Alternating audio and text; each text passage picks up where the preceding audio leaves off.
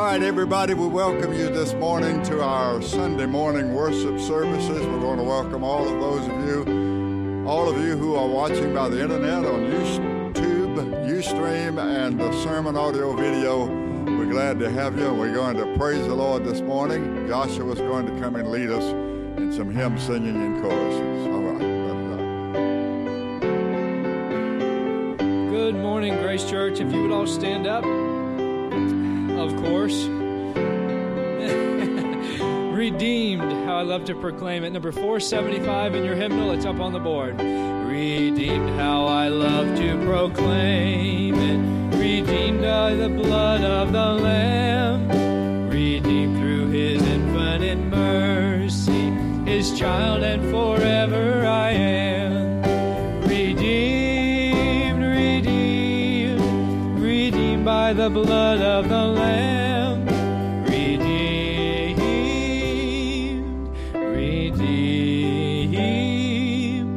His child and forever I am. Redeemed and so happy in Jesus, no language my rapture can tell. I know that the light of His presence with me doth continually dwell.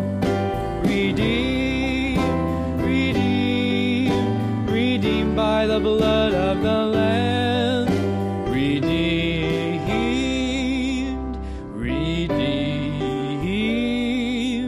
His child and forever I am.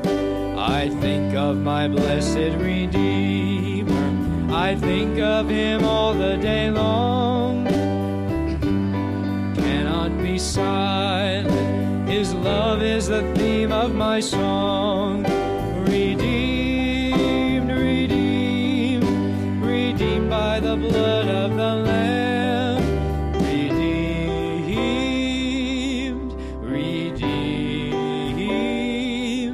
His child and forever I am. I know I shall see in His beauty the King in whose law I delight, who lovingly guardeth my footsteps and giveth me songs in the night. Redeemed, oh yes, I'm redeemed, redeemed by the blood of the Lamb.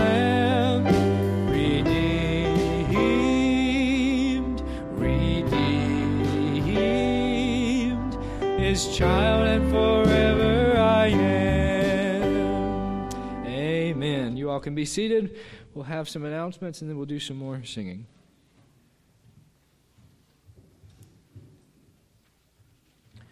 Good morning. I'd like to say a word of welcome to all of you to the services of Grace Church at Franklin, and say a special welcome to any first-time visitors that we have here with us. If you did not get an opportunity to sign the register in the foyer, we ask that you would do so as you depart, that we might have a record of your attendance. We want to mention a few prayer requests this morning. We want to continue certainly to lift up Pat Jackson, who continues to experience chronic pain, as well as healing from her right shoulder surgery and anticipating this left shoulder surgery coming up in July. So let's remember her before the Lord. Kathy Gall and her husband Jeff continue to thank the Lord on behalf of your continued prayers for them and for their son Austin. He is doing well, so we give praise to the Lord for that. We want to continue to remember Judy LePetri before the Lord. Also remember Carl Perry. He goes back before his doctors, 2 different doctors this week, as a follow-up to the cancer that he had removed from his head. We pray that might get good results from that. Also for Ruby Perry, one of the tests that she had performed was wearing a heart monitor for about 30 days, and it showed that every so often her heart was stopping for about 3 seconds at a time.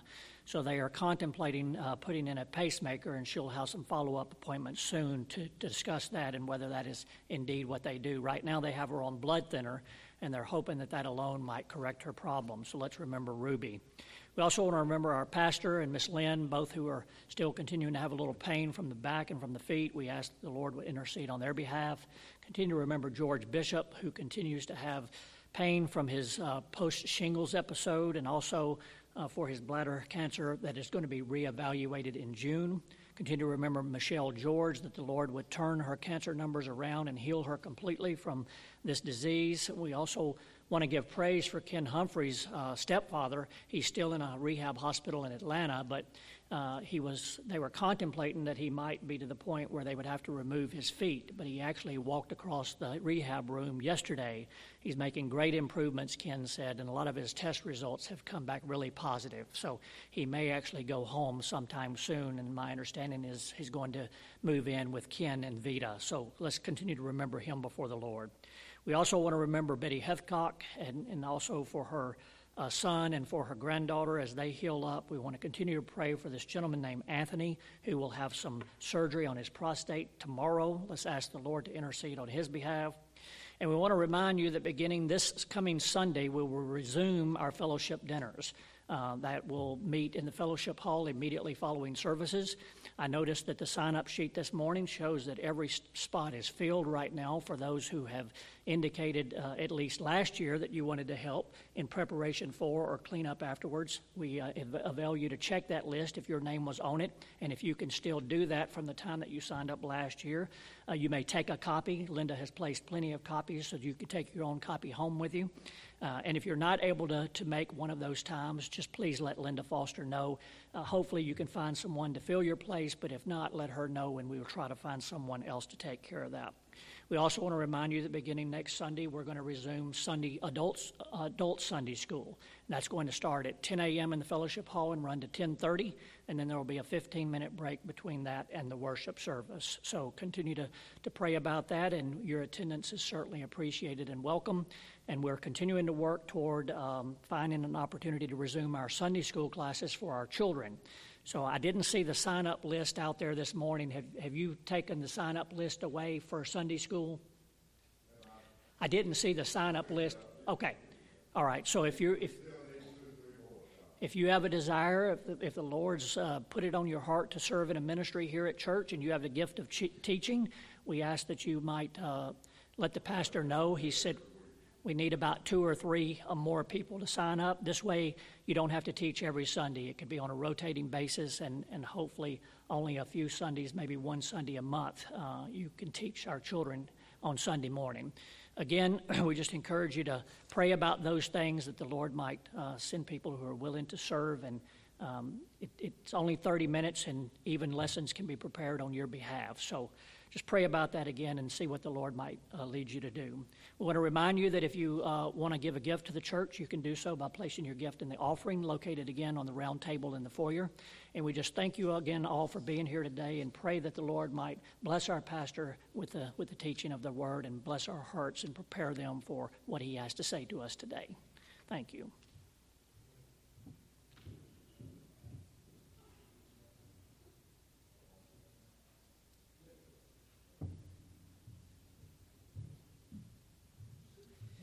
All right, well, good morning to you all again. I want to say a welcome to anybody who might be just joining us over the internet. Thankful you're here to worship with us. If we can stand again, we've got a few more hymns to sing. You know, listen to some of those announcements. Talk about being fearfully and wonderfully made. Your heart can stop for 3 seconds. And without the Lord sustaining you, we can be out to eternity just like that. Isn't that amazing? The Lord. There is a fountain, 222. There is a fountain filled with blood drawn from Emmanuel's veins, and sinners plunged beneath that flood lose all their guilty stains, lose all their guilty stains, lose all their guilty stains, and sinners plunged beneath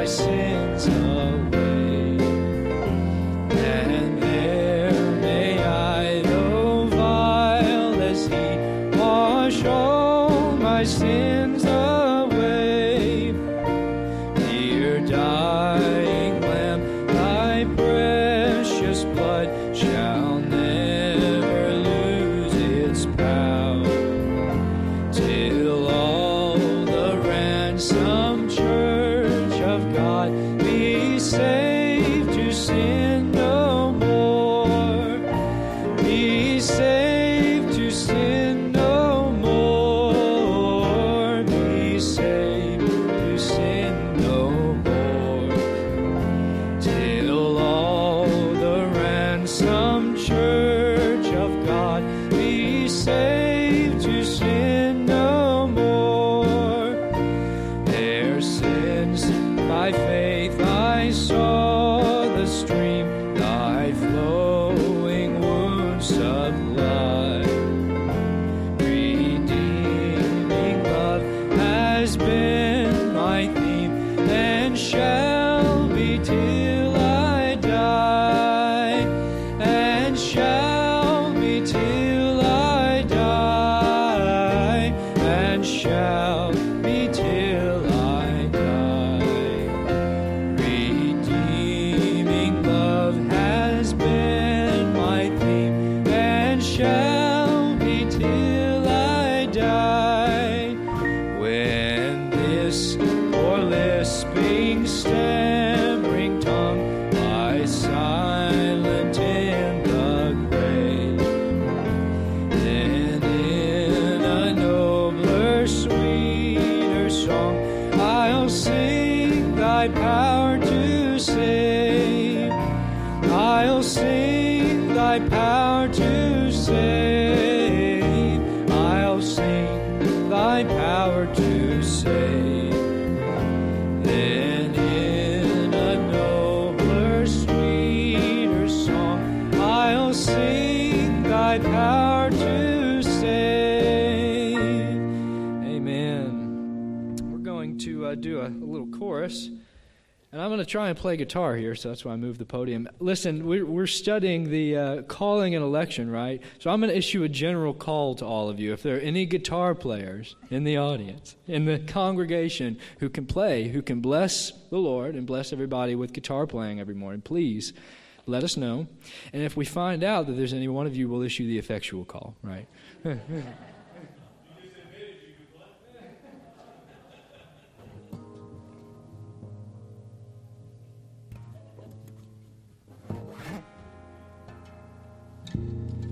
Mr. Smarty Pants Larry over here said, you just admitted you can play. Well, I can't play and sing very well, so that's why I don't do it very often. So this is Thank God I'm Free. Let's see if we can get it up on the board. I think y'all know this one. Probably an old chorus, but Thank God I'm Free.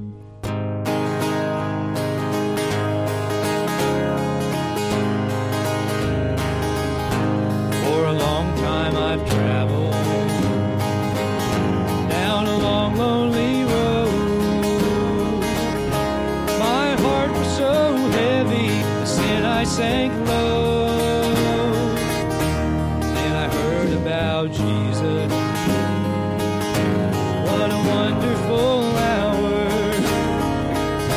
So glad that I found out He would bring me out with His saving power. Thank God I am free, free, free from this world of sin. I'm washed in the blood of Jesus. I've been born again. Hallelujah, I'm saved, saved, saved by His wonderful grace.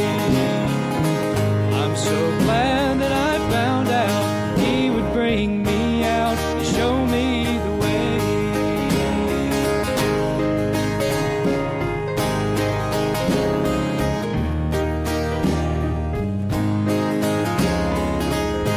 Like a bird out of prison, I've taken my flight. Like a blind man that God gave back his sight. Like a poor wretched beggar who found fortune and fame. I'm so glad that I found out He would bring me out in His holy name. Thank God I am free, free, free from this world of sin. washed in the blood of Jesus. I've been born again. Hallelujah, I'm saved, saved, saved by His wonderful grace. I'm so glad that I found out He would bring me out to show me the way. Let's sing that chorus again. Thank God I am free, free, free from this world of sin. I'm washed in the blood of Jesus. I've been born again. Hallelujah, I'm saved, saved, saved by His wonderful grace. I'm so glad that I found out He would bring me out, show me the way, and show me the way. There we go. All right, so I think that's all of our time for this morning. You all can be seated. Do you want them sitting down? Hope you all had a good week. Hope you do have a good week, and let's praise the Lord today.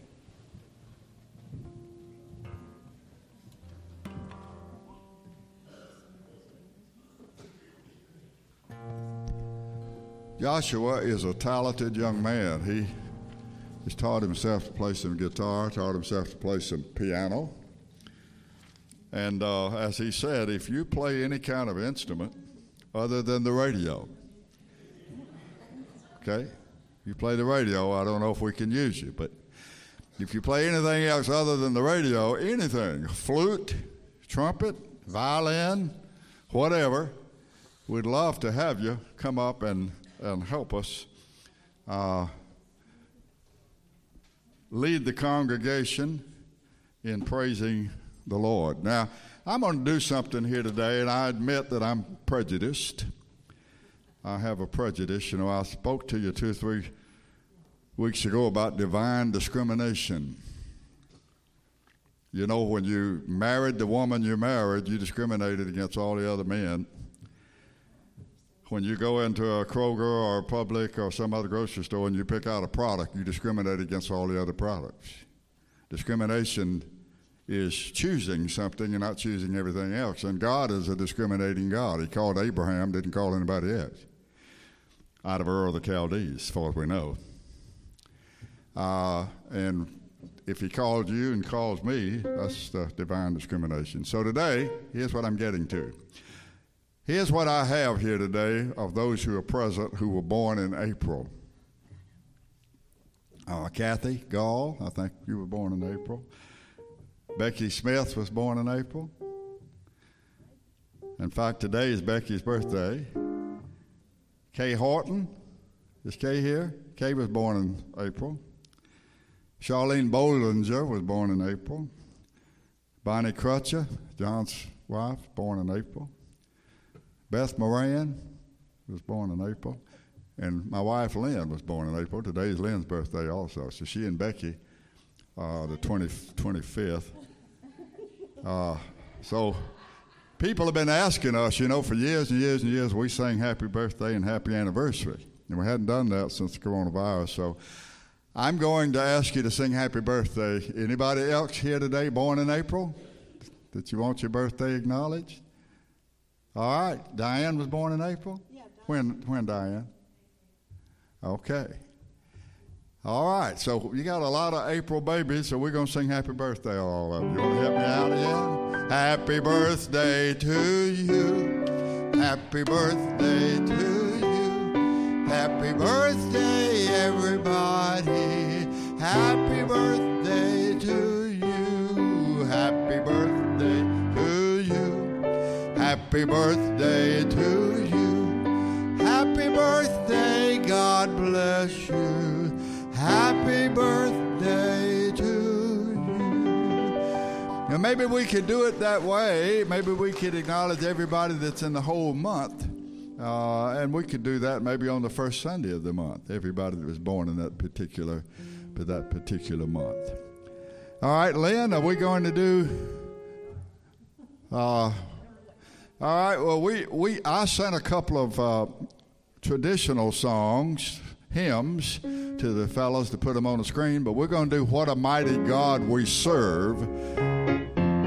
So if you want to stand up, I hate to have you stand up, but if you want to stand up for this one, you can. If you need to sit down, that's okay too. All right? I mean, most of you should know all of it anyway. Yeah, keep going, Sue. We don't want you to stop because I'm talking. Let's go. All right. Everybody. What a mighty God we serve. What a mighty God we serve. Angels bow before him. Heaven and earth adore him. What a mighty God we serve. Again. Oh, what a mighty God we serve. What a mighty God we serve.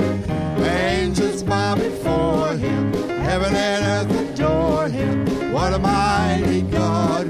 He's the King of kings. He is the King of kings. The Lord of lords. He is the Lord of lords. We call him Jesus. We call him Jesus. Jesus, Jesus, Jesus. Oh, what a mighty God we serve. What a mighty God we serve. Angels bow before him. Heaven and earth adore him. What a mighty God. Let's do He's the King of heaven. He is the King of kings. He is the Lord of lords. We call him Jesus, Jesus, Jesus, Jesus. Oh, what a mighty God we serve. What a mighty God we serve. Angels bow before him. Heaven and earth adore him. What a mighty God we serve. I will call upon the Lord, for he is worthy to be praised. I will call upon his name, for he is worthy to be praised. Hosanna, blessed be the rock. Blessed be the rock of my salvation. Hosanna, blessed be the rock, and let the God of my salvation be exalted. What a mighty God we serve. Oh, what a mighty God we serve. Angels bow before him. Heaven and earth adore him. What a mighty God we serve. I will enter his gates with thanksgiving in my heart. I will enter his courts with praise. I will say this is the day that the Lord has made. I will rejoice, for he has made me glad. He has made me glad. He has made me glad. I will rejoice, for he has made me glad. He has made me glad. He has made me glad. I will rejoice, for he has made me glad. One more time. What a mighty God we serve. What a mighty God we serve. Angels bow before him. Heaven and earth adore him. What a mighty God we serve. Oh, what a mighty God we serve. What a mighty God we serve. Amen. All right, to keep you from jacking up and down, sitting up and down, just remain standing for the reading of Scripture, if you will. And open your Bibles, if you will, to 1 Thessalonians chapter 1.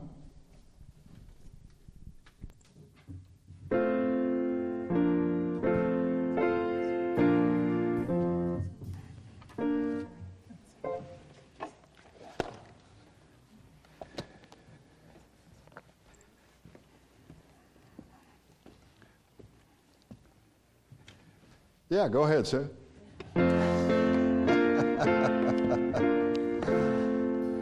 We're going to sing this before we read the scripture.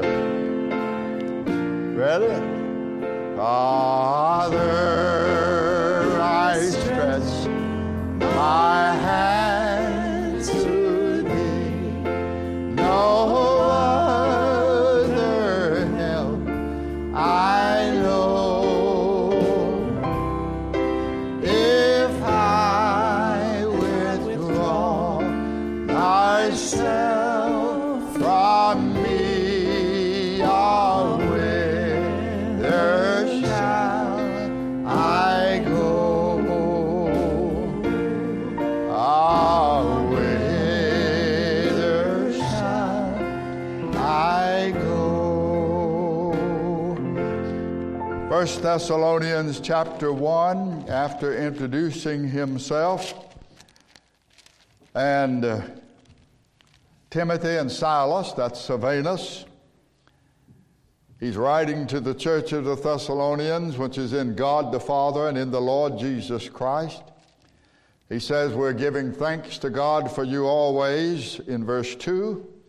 We remember without ceasing your work of faith and your labor of love and your patience of hope in the Lord Jesus Christ, in verse 3. And then verse 4, he says, knowing, brethren beloved, your election of God. Now, if you don't mind, turn over to 2 Thessalonians, only over about 3 or 4 pages. 2 Thessalonians chapter 2. 2 Thessalonians chapter 2. And he begins by talking about a lot of deception that's going to come upon the world. But there are certain people who will not be deceived. Verse 13, chapter 2, verse 13, we're bound to give thanks always to God for you, brethren, beloved of the Lord, because God has from the beginning chosen you to salvation through sanctification of the Spirit and belief of the truth, whereunto he called you by our gospel to the obtaining of the glory of our Lord Jesus Christ. Therefore, brethren, stand fast and hold the traditions which you've been taught, whether by word or by our epistle. Now our Lord Jesus Christ himself and God, even our Father, which has loved us and has given us everlasting consolation and good hope through grace, may he comfort your hearts and establish you in every good word and work. May the Lord add his blessings to the reading of his word, and let God's people say, praise the Lord. And you may be seated. Today is our 12th study. I'd like to talk to you today about something that I hope you never get tired of hearing about. I've dealt with it a little bit here in the last study, and that is the mercy of God. I never get tired of talking about the mercy of God, because I need his mercy. So I'd like to talk to you today about some of the essential elements of mercy, specifically 3 essential elements. This is the 12th study under the general theme, Reasons for Christians to Rejoice. And we have, for the last few studies, concentrated on verse 4 of the first chapter of 1 Thessalonians, knowing, brethren, beloved, your election of God. Christians can rejoice in the election of God because it is one expression of God's mercy to them. So without further delay, let me make the first point of today's study, and it is this. Our God is a merciful God. As we have learned, mercy is God's title. Mercy is his mark of identification. It is a characteristic or an attribute that distinguishes him from all other so-called gods. All of his promises are based upon his mercy. Mercy, according to the Scripture, is always granted to sinners who come to him for it. That is, he has promised to be merciful to those who come to him for salvation, to those who are trusting him through faith in his Son for all of their righteousness. Mercy is the capstone of all of his works. Now listen, this is important. He is not only merciful to the undeserving, he is merciful to the ill-deserving. Now, we should know what undeserving means. But just for the sake of clarity, the official definition from the dictionary for undeserving is, quote, not deserving or worthy of something positive, especially help or praise. Now, to help you understand what undeserving means, here are some synonyms, words that mean the same thing, words that could be substituted for the word undeserving. Gives us an even better idea of its meaning. Contemptible, unfit, worthless, unsuitable, shameful, despicable, no account, no good, wretched. Yes, our Lord is merciful to the undeserving, but as I said a moment ago, he is merciful to the ill-deserving. Whereas undeserving means not deserving of mercy, ill-deserving means positively deserving punishment. We do not deserve his mercy, we positively deserve his wrath. Now let me illustrate how great his mercy is to us, the ill-deserving. During the days of the Civil War, a young man was to be executed. I think he was to be hung by the neck until dead. He stood guilty of an unforgivable war crime, and not only were there reliable witnesses to his crime, but he himself confessed to it. Now, President Abraham Lincoln, who was present to witness the execution, had thoroughly studied the case, and he had concluded that the crime was so heinous, the prisoner was not only undeserving, but ill-deserving of mercy. Well, about a half an hour before the scheduled execution, a man who personally knew the condemned soldier gained an audience with the president. And I suppose the one single thing that moved President Lincoln to grant the petitioner an audience was the fact that he had walked 125 miles to make his appeal to the president for mercy. The president had walked many a mile himself. If you know anything about the life of Abraham Lincoln, he walked everywhere he went in his younger life. He'd walked many a mile in his day, and 125 miles was no small feat. Besides, Abraham Lincoln was known to be a fair and reasonable man. And such a tremendous effort, though it would have no bearing on the decision, should not be denied. So the president granted the petitioner a brief audience to make his case for mercy. The man, as I understand it, was a Quaker. But knowing that his time was short, began immediately to make a passionate appeal to President Lincoln for mercy. And the president sat quietly and listened patiently to the petitioner for some 15 minutes, who pled his case for mercy with tears.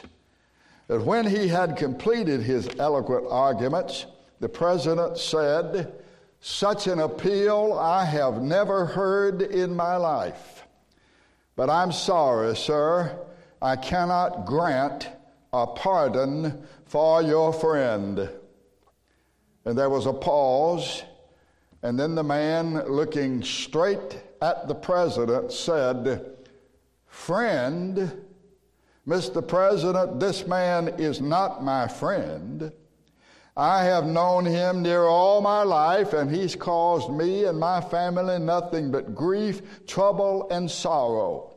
Sir, I have not come to plead for the life of my friend, but for my enemy. Needless to say, the president and all present were taken aback by this shocking revelation. And Lincoln, believing very strongly in the sovereignty of God, President Abraham Lincoln was raised a primitive Baptist. May have reasoned, we don't know for sure what he thought, but he may have reasoned that all of these circumstances, that man showing up, walking 125 miles, pleading for his enemy, all these circumstances were ordained of God, and that he himself, President Lincoln himself, was a sinner who was ill-deserving of the mercy of God. At any rate, he granted the petitioner his request for mercy for his enemy. And my dear friends, our Savior came a lot farther than 125 miles to save ill-deserving sinners. I'm not only undeserving, I am ill-deserving. The Bible plainly says, when we were without strength, in due time Christ died for the ungodly. Scarcely for a righteous man will one die. Peradventure for a good man some would dare to die, but God commended his love toward us, in that while we were sinners, Christ died for us. It'd be a great and difficult thing for someone to die for even a righteous person. It might be that someone might die for a good person, but God sent his Son in Jesus Christ. He sent his love, his mercy in Jesus Christ for those who are ungodly, who are ill-deserving. Our Lord Jesus himself said, they who are whole do not need a physician, but they that are sick. Go and learn what that saying, I want mercy and not sacrifice, means. I did not come to call the righteous, but sinners to repentance. And again, Jesus said to the religious people of his generation, the publicans and the harlots will go into the kingdom of God before you. And again, it is written, Jesus Christ came into the world to save sinners. And David, a man after God's own heart, uttered this plea to the Lord, have mercy upon me, O God, according to thy loving kindness, according to the multitude of thy tender mercies, blot out my transgression. Wash me through and through from mine iniquities, and cleanse me from my sin. I acknowledge my transgression. My sin is ever before me. Against thee and thee only have I sinned, and done this evil in thy sight, that you might be justified when you speak and clear when you judge. Behold, I was shapen in iniquity, and in sin did my mother conceive me. Purge me with hyssop, and I shall be clean. Wash me, and I'll be whiter than snow. Make me to hear joy and gladness, that the bones whence thou hast broken may rejoice. Hide your face from my sins. Blot out all my iniquities. Create in me a clean heart, O God, and renew a right spirit within me. David sounds a lot like he thought himself to be ill-deserving. Again, it was David who said, the Lord is near unto them that are of a broken heart, and save such as be of a contrite spirit. The sacrifices of God are a broken spirit, a broken and contrite heart, O God, thou wilt not despise. And once again, we read in Titus, not by works of righteousness which we have done, but according to his mercy he saved us. Our Lord is merciful. And this brings me to the second point, which is a question. What is mercy? What is mercy? Webster's dictionary defines mercy as a disposition to forgive, to spare, pity, clemency, forbearance, compassion, or beneficence. The Greek and Hebrew words that are translated mercy are in other passages rendered kindness, pitiful, compassionate, and propitious. But let me tell you a simple way to grasp the general meaning of the term merciful as it is used in the Scripture. And remember this, when we say that the Lord is merciful, we are simply saying that he's full of mercy. Listen, it's merciful. Merciful. He's full of mercy. If you can remember that simple lesson, you will have gotten the major idea of the mercy of God in, by, and through our Lord Jesus Christ. The love and the kindness of God in Christ is expressed through the attribute of mercy. He sent his Son because he's full of mercy. He called us to faith because he's full of mercy. By his mercy, he regenerated us and renewed the Holy Spirit. The same Holy Spirit which Adam lost in the Garden of Eden when he sinned is renewed in the Lord Jesus Christ. So try to remember that merciful means mercy-full, full of mercy in his only begotten Son. And this brings me to the third point. What are the essential elements of mercy? I'd like for you to turn in your Bibles now to the book of Romans, and we'll begin with Romans chapter 6. Romans chapter 6. And as I often say, if you're not familiar with your Bible, just look in the front, table of contents, and you can find out where the book of Romans is. I don't have a SAS or Faith Partner Bible for you to turn to. I can tell you what page to turn to, so you can find it, or you can look on with your friends, and there should be some Bibles there in front of you in the pews. Romans chapter 6, as we consider the question, what are the essential elements of mercy? And I want you to listen carefully. Let's look first of all, and as we consider this, mercy, if it is mercy, must be free. Mercy, if it is mercy, must be free. Now look at Romans 6, and this is a popular verse, verse 23. The wages of sin is death, but the gift of God is eternal life through Jesus Christ our Lord. Now you'll notice that sin always pays those who work for it. If we sin against God, the holy law will always pay us for our work. And because the law is just, we will always be paid exactly what we have earned. No more and no less for our sins. For all the people who want fairness, who want what they have earned, who want what's coming to them, when payday comes, you'll be paid right up to the last cent for your sins. You will have earned it, and you'll be paid your wages. But notice that eternal life is not a payment, but a gift of the God of mercy. Now, there are two words used in the New Testament. I started to send notes and put them up on the board, as I often do, but I didn't today. You'll probably recognize some of these words. Two words used in the New Testament. There's a third word, but it's only used once or twice to translate the idea of a gift. The first word is charisma. Now, charisma is the word that's used here in verse 23, translated by the word gift. Gift. The charisma of the Lord, he says, is eternal life.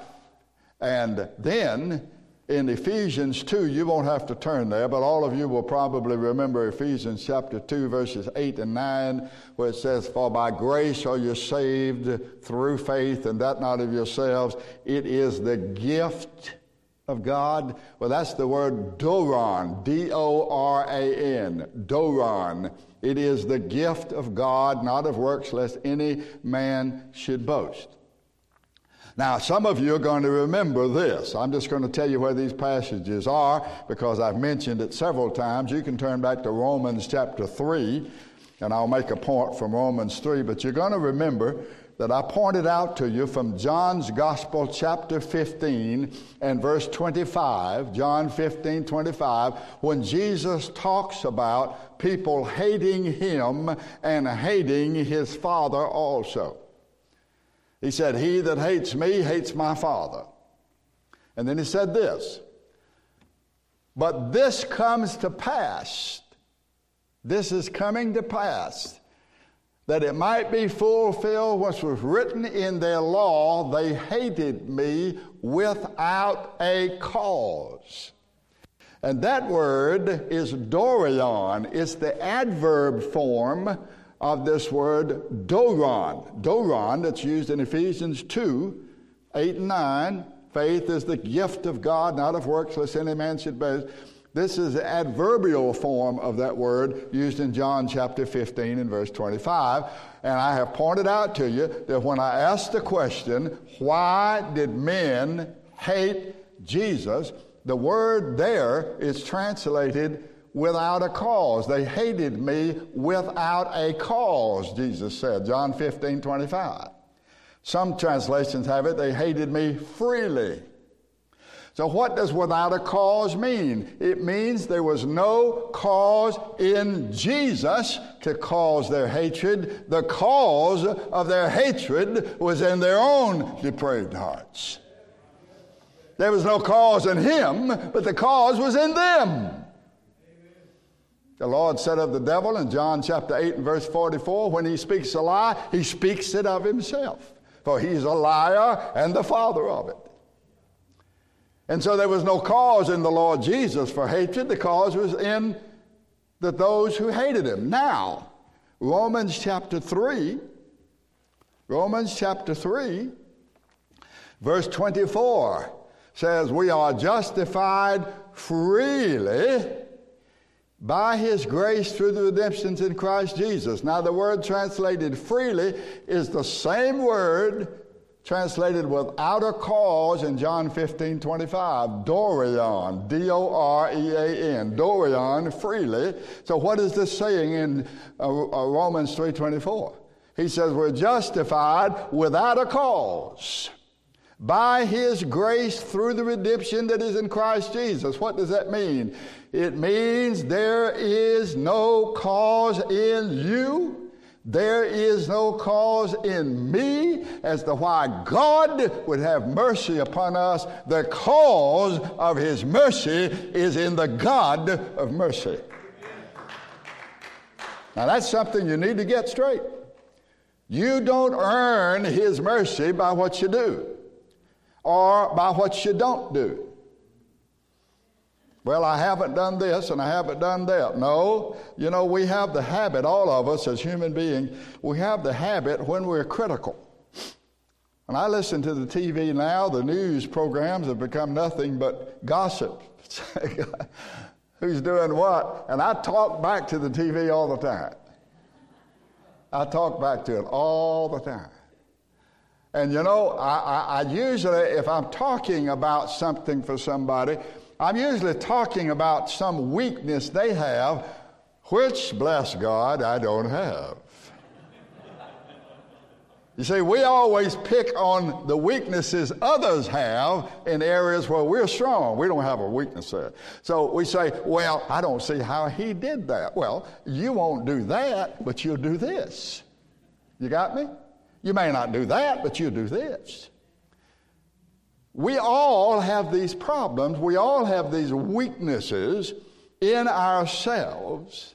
And I want you to understand this if you don't understand anything else I say today. The cause for men's hatred, resistance, rebellion against God and the gospel is in themselves. It is not in him. And the cause for our redemption, the cause for our justification, the cause for our eternal salvation is not in us. It's in him. It's in him. Even the Bible says of Noah, Noah found grace in the eyes of the Lord. It doesn't say that God found grace in Noah. It says Noah found grace in the eyes of the Lord. So together, these two words, charisma and doron, D-O-R-A-N, emphasize the freeness of the mercy of God toward ill-deserving sinners. And here's what these words mean. When we say we're justified freely, when we say we're justified without a cause, when we say we're saved by sovereign mercy, this is what I mean about that. Number one, God's mercy cannot be earned. God's mercy cannot be earned. If pardon and forgiveness and compassion and kindness, if all of that can be earned, then the salvation of the Bible cannot be by mercy. Let me put it another way. If salvation can be bought or bartered or sold or earned, then the salvation of the Bible is not by mercy, but it's only a sort of a trade. I'll do this, God, if you'll do that. In other words, God does not exchange mercy for anything we do or anything we are. He doesn't exchange mercy for local church membership or for baptism or for faithfulness or even for obedience. He does not even exchange his mercy for faith and repentance. And this is the idea in the modern evangelism in America. You do your part and the Lord will do his part. Isn't that right? You do your part. You take the first step. Here's the thing. If as Charles Haddon Spurgeon said, if I could take the first step, I could run the whole distance. If I could take the first step. What about when Jesus came up to the tomb of Lazarus?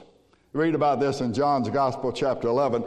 And he said, Lazarus, if you'd like to get out of this grave now, if you'll take the first step. Now, Lazarus, you just wiggle your toe, let me know you want to get out, because, you know, I wouldn't want to violate your will. I wouldn't want to hurt you. I wouldn't want to violate your will. Now, if you don't want to.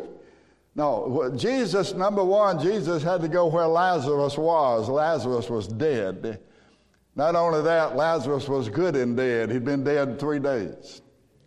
And the Jews had a superstition that the spirit stayed around the body seeking to enter back into the body for 3 days.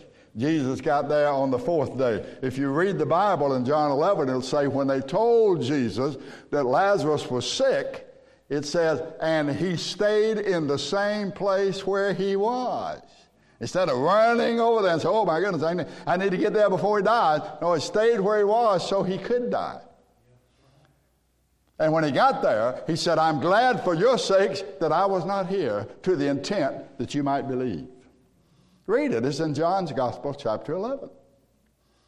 The Lord Jesus Christ had to go to the dead man. He had to call him out of the grave. Lazarus, it says he said with a loud voice, come forth. And he that was dead walked out of the grave with grave clothes on him. Where did Lazarus get the life to come out? Well, you see, the power, it was in the Word. When the Lord Jesus said, come forth, just like he said in the creation of the world, let there be light, and there was light. So when he said, come forth, he sent the power in that Word. The life went into Lazarus, and now Lazarus can respond to his word.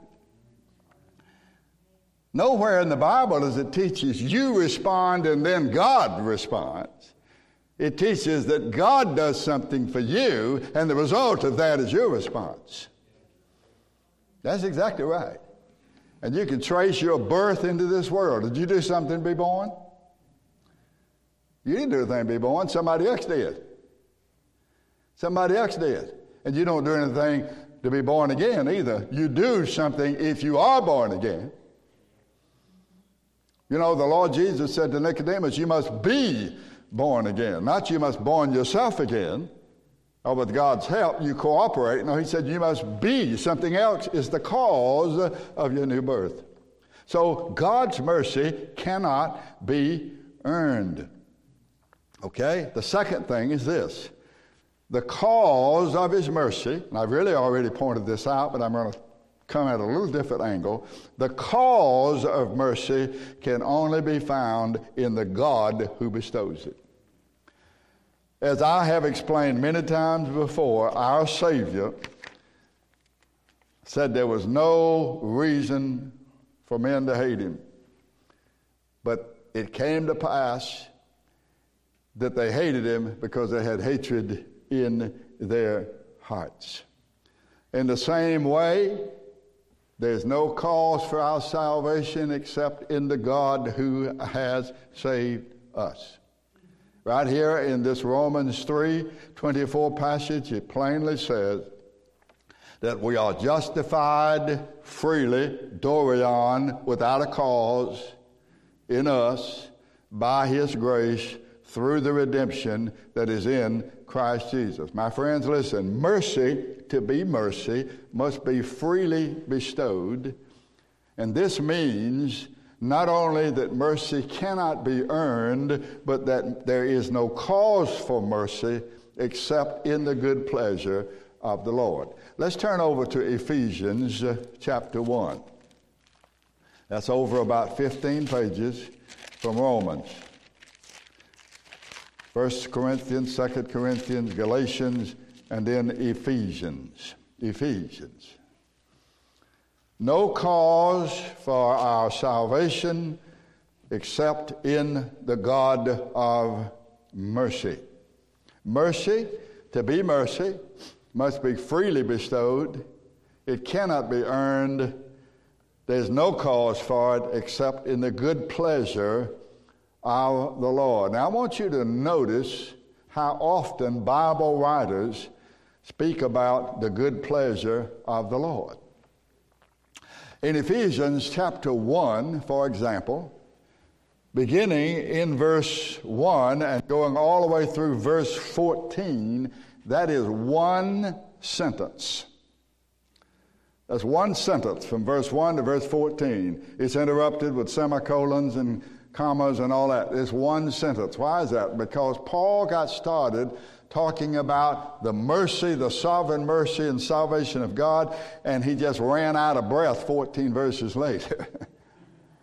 And this is what he says in verse 3. Blessed be the God and Father of our Lord Jesus Christ, who has blessed us with all spiritual blessings in heavenly places where they found in Christ.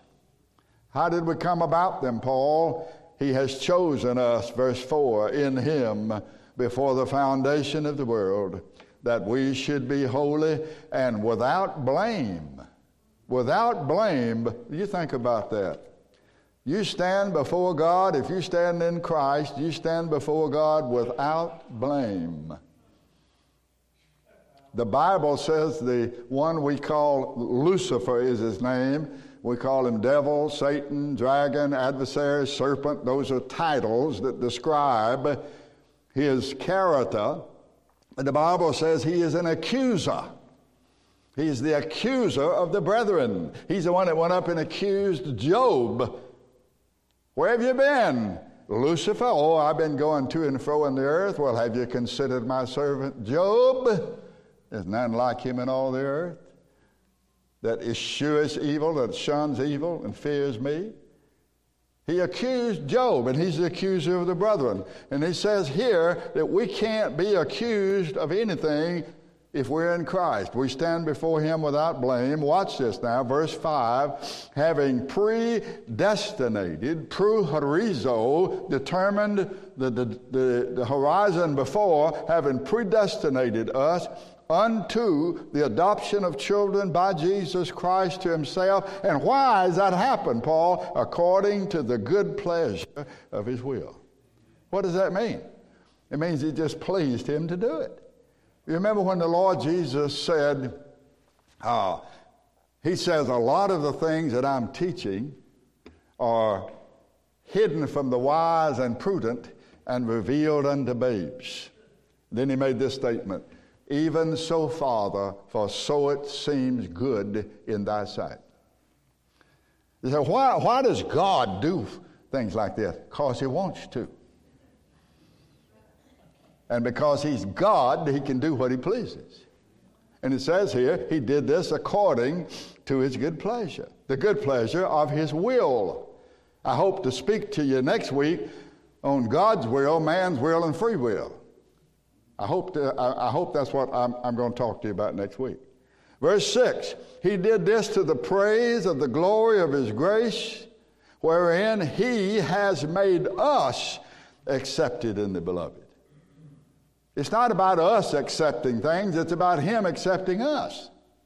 He's accepted us in the beloved. The only place a sinner can be accepted is in Christ. In whom, in Christ, verse 7, we have redemption, a word that means to be purchased from the slave market, to be redeemed through his blood. That was the price paid for our redemption, his blood. The fruit of it, the forgiveness of sins. The cause of it, the riches of his grace. Then what does he do? Those whom he calls, those whom he redeems, he begins to teach them. Verse 8, he has abounded toward us in all wisdom and prudence. He's given us an understanding of the gospel, an understanding of the sovereign pleasure of God revealed in Scripture. Verse 9, he has made known unto us. Now, do you have an us in your verse? It doesn't say he's made known, generally speaking, to the world. He has made known unto us the mystery of his will. What is the mystery of his will? That redemption and salvation is only in the Messiah, Jesus the Christ. Having made known unto us the mystery of his will according to his good pleasure. His good pleasure, which he purposed in himself. That in the dispensation of the fullness of times, that in the future, he might gather together in one all things in Christ, things that are in heaven, things that are on the earth, even in him. Verse 11, in whom, in Christ, we have obtained an inheritance. We have an inheritance, being predestinated. There it is again. According to the purpose of him who works all things, not many things, not most things. He works all things after the counsel of his own will. That we who are in Christ, we who are called, we who are believers, that we should what? We should be to the praise of his glory, who first trusted in Christ, in whom you also trusted, after you heard the word of truth, the gospel of your salvation, in whom also, after you believed, you were sealed with that Holy Spirit of promise. You were sealed. That is, once you are in Christ, you can never be out of Christ. You're sealed. Like grandmother's preserves, it's sealed. It's good. When you open it down the road 10 years later, it's still good. And when he opens up the graves on the great judgment day, you'll still be good. Which is, the Holy Spirit is, verse 14, I don't know how many of you have this translation, the earnest, that's the earnest money, that's the down payment. You interested in buying this car? Yeah, give me a little earnest money. You interested in buying this house? Yeah, well, give me a little down payment. Give me a little earnest money. This is the earnest, the Holy Spirit of promise is the earnest of our inheritance until the redemption of the entire purchased possession. Notice, purchase. You've been purchased. You've been bought. Acts chapter 20 and verse 28 tells you how you were bought. It says you were bought with the blood of God. Acts 20:28. After you are bought, and the Spirit of God comes, he says, and to the redemption of the purchased possession unto the praise of his glory. That is, Jesus Christ has not just redeemed your spirit, not just redeemed your soul, he has redeemed also your body. And so mercy, to be mercy, must not, it cannot be earned, it cannot be you can't motivate God. The cause of it is in him. And then lastly, mercy to be mercy. And I've really already emphasized this, but let me do it again. Mercy to be mercy must be undeserved. Now think about this. Whoever deserves mercy can't possibly have it, because by very definition, mercy is favor shown to the undeserving and even the ill-deserving. Remember the last little story I told you last week about Napoleon that was going to execute a man? And the man's wife ran up to him, and the man's mother ran up to the scaffold and wrapped her arms around her son, and she wouldn't let him go so they could execute him. And she kept crying, "Have mercy, have mercy, have mercy," to Napoleon. And finally Napoleon said, "But he doesn't deserve mercy." And she said, "But sir, if he deserved mercy, it wouldn't be mercy. If he deserved mercy, it wouldn't be mercy." You see, mercy is not something you deserve. It's to the ill-deserving. And that is what we have to understand. We have to be very, very careful that we don't get our flesh in the way. The Bible tells us, let's turn one more passage, back to Romans, over toward the end of the book of Romans. Let's see.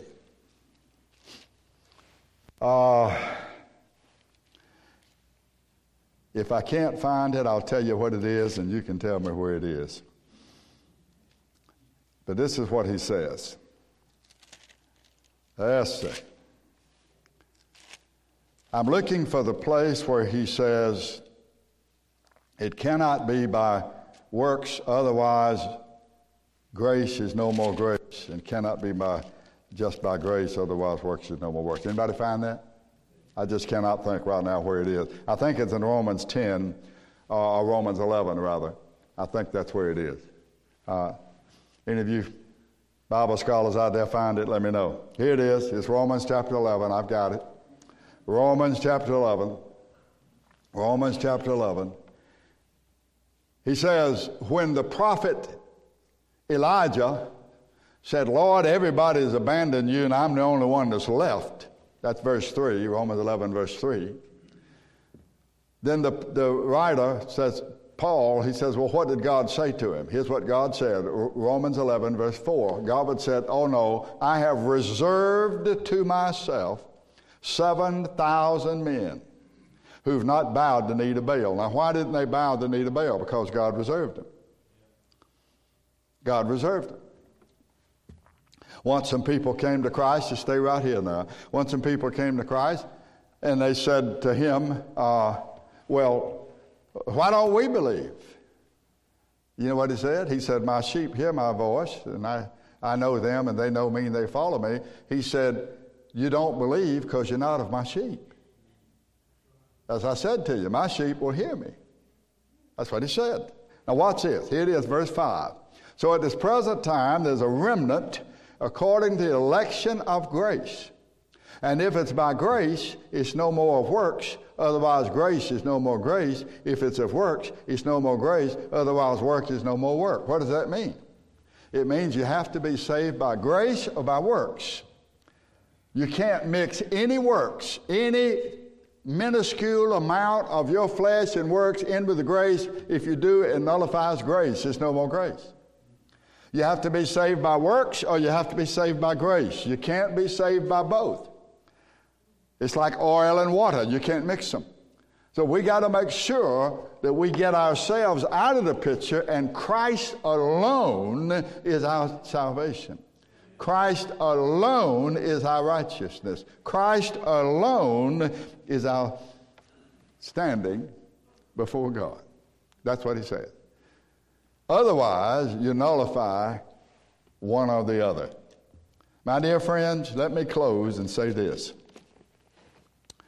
This is so difficult for us to fathom because I think the scriptures have been twisted so much today that somebody will think I'm being mean, but I'm not being mean. My ministry is not to glorify man, but to glorify the Lord. To glorify him. And I'm happy if he's glorified, whether men are happy or not. That's my ministry. So here's what I want to tell you. The Lord does not owe any son or any daughter of anything. He doesn't owe them anything but judgment. We just read that a while ago. The wages. That's what you earn. Wages are what you earn. The wages of sin is death. But the gift, the charisma, the something you didn't work for, out of the mercy of God gift, is from the Lord through the Lord Jesus, Christ. We must understand this if we are going to understand sovereign mercy. The Lord does not owe us anything. Believers in Jesus Christ are saved by sovereign mercy. Do I believe myself? Yes, I do. But I believe because the Lord first did something for me. Now, don't we say all the time, isn't this in the Bible? We love him because he... All right.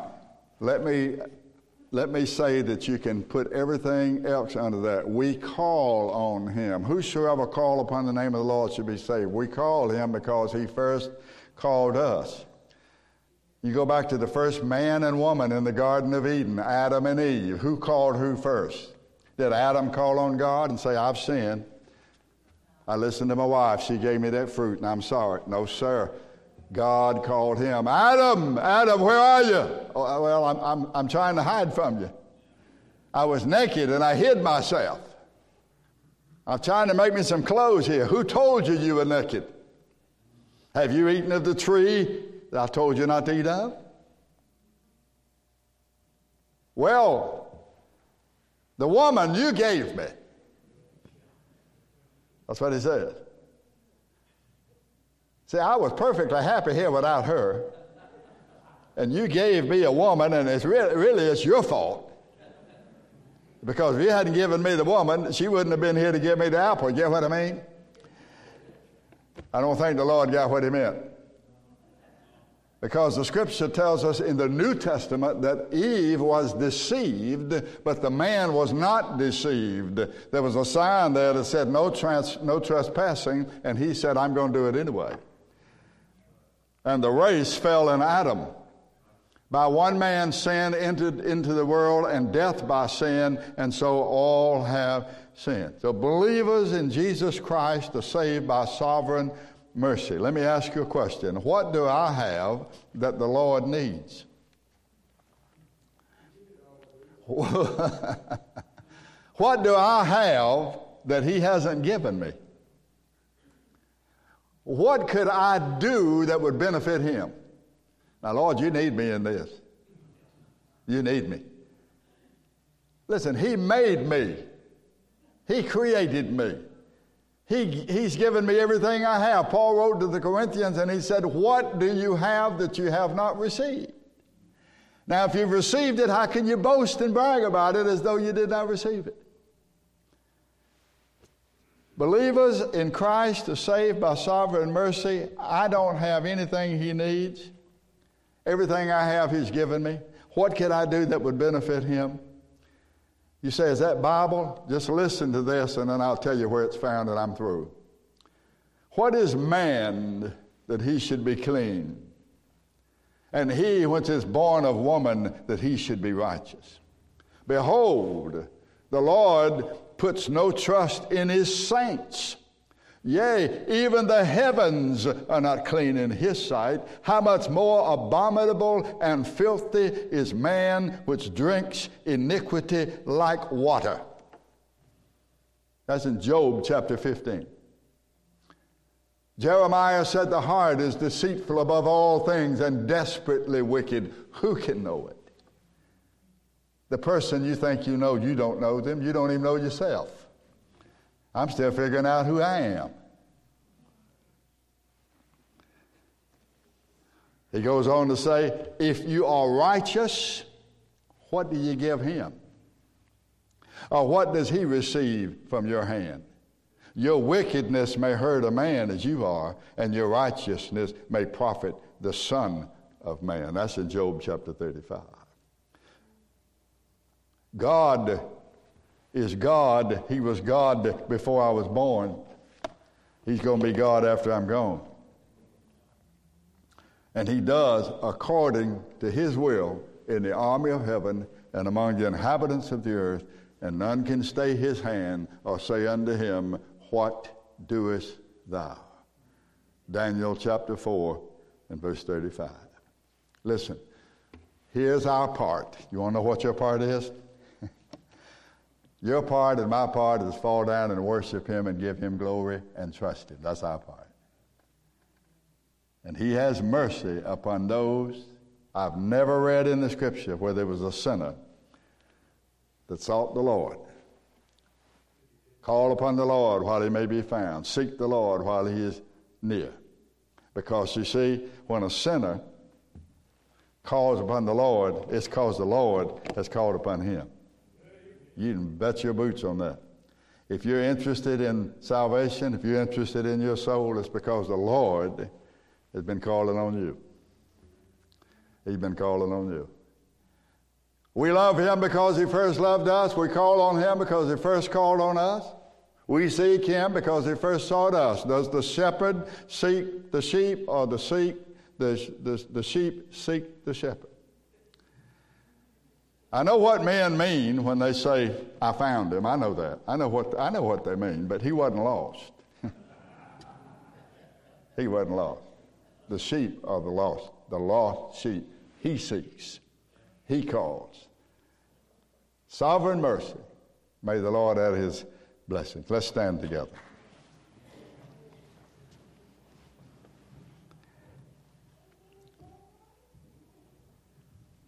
I'm going to ask you to think about it. Some of you may have never heard things like this, but I've tried to give you a Bible for it. It's in the Scripture. And here's the thing. We can trust him. He's trustworthy. If you stay around me too long, I'm going to disappoint you. There'll come a time when I'll disappoint you. It'll be something I won't do that I should have done, or something that I don't do that I should have done. I mean, there'll be one way or another I'll disappoint you, but he will never disappoint because he keeps his word. And I still believe that if you call upon the name of the Lord, if you look to him, if you bow to him, if you say, Lord, have mercy upon me, a sinner, I believe that he saves those who have a contrite spirit and those who call upon him. I believe that because that's what the Bible says. All right, we're going to sing our little song, and then I'm going to dismiss you with a benediction.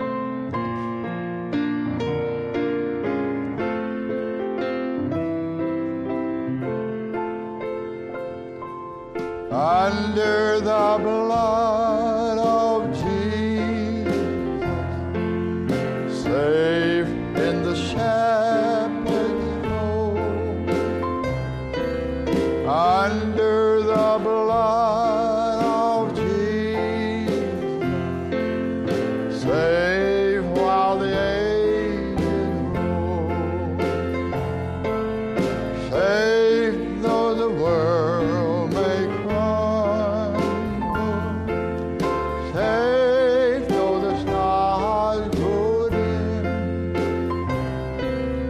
under the blood